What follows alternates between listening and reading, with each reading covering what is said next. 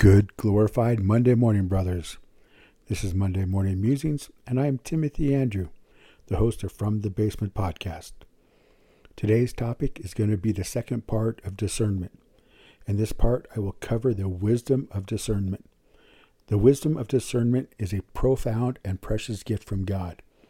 It is the ability to see beyond the surface, to understand the deeper implications of our choices, and to make decisions that align with God's will. This wisdom is not something we can attain on our own, but it is generously given by God to those who earnestly seek it. In the book of James, more specifically James 1:5, it says, "If any of you lacks wisdom, let him ask God, who gives generously to all without reproach, and it will be given him." His is a promise that we can hold on to. When we ask for wisdom, God will not withhold it from us.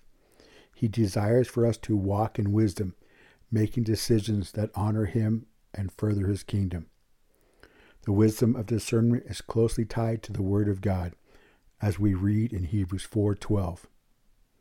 "For the Word of God is living and active, sharper than any two-edged sword, piercing to the division of soul and of spirit, of joints and of marrow, and discerning the thoughts and intentions of the heart." The Word of God is our ultimate tool for discernment. It is through the Word that we can understand God's will and His standards of righteousness. The wisdom of discernment is not just about making the right decisions, but also about abstaining from evil. 1 Thessalonians 5:21 and 22. "But test everything. Hold fast what is good. Abstain from every form of evil." Discernment helps us to identify what is evil and to avoid it. It helps us to resist the temptations of this world and to live a life that is pleasing to God. Finally, the wisdom of discernment is also about understanding the times and seasons. 1 Chronicles 12:32. "Of Ishkar men who had understanding of the times to know what Israel ought to do, 200 chiefs and all their kinsmen under their command." Like the sons of Issachar, we too need to understand the times we are living in and to discern what we ought to do.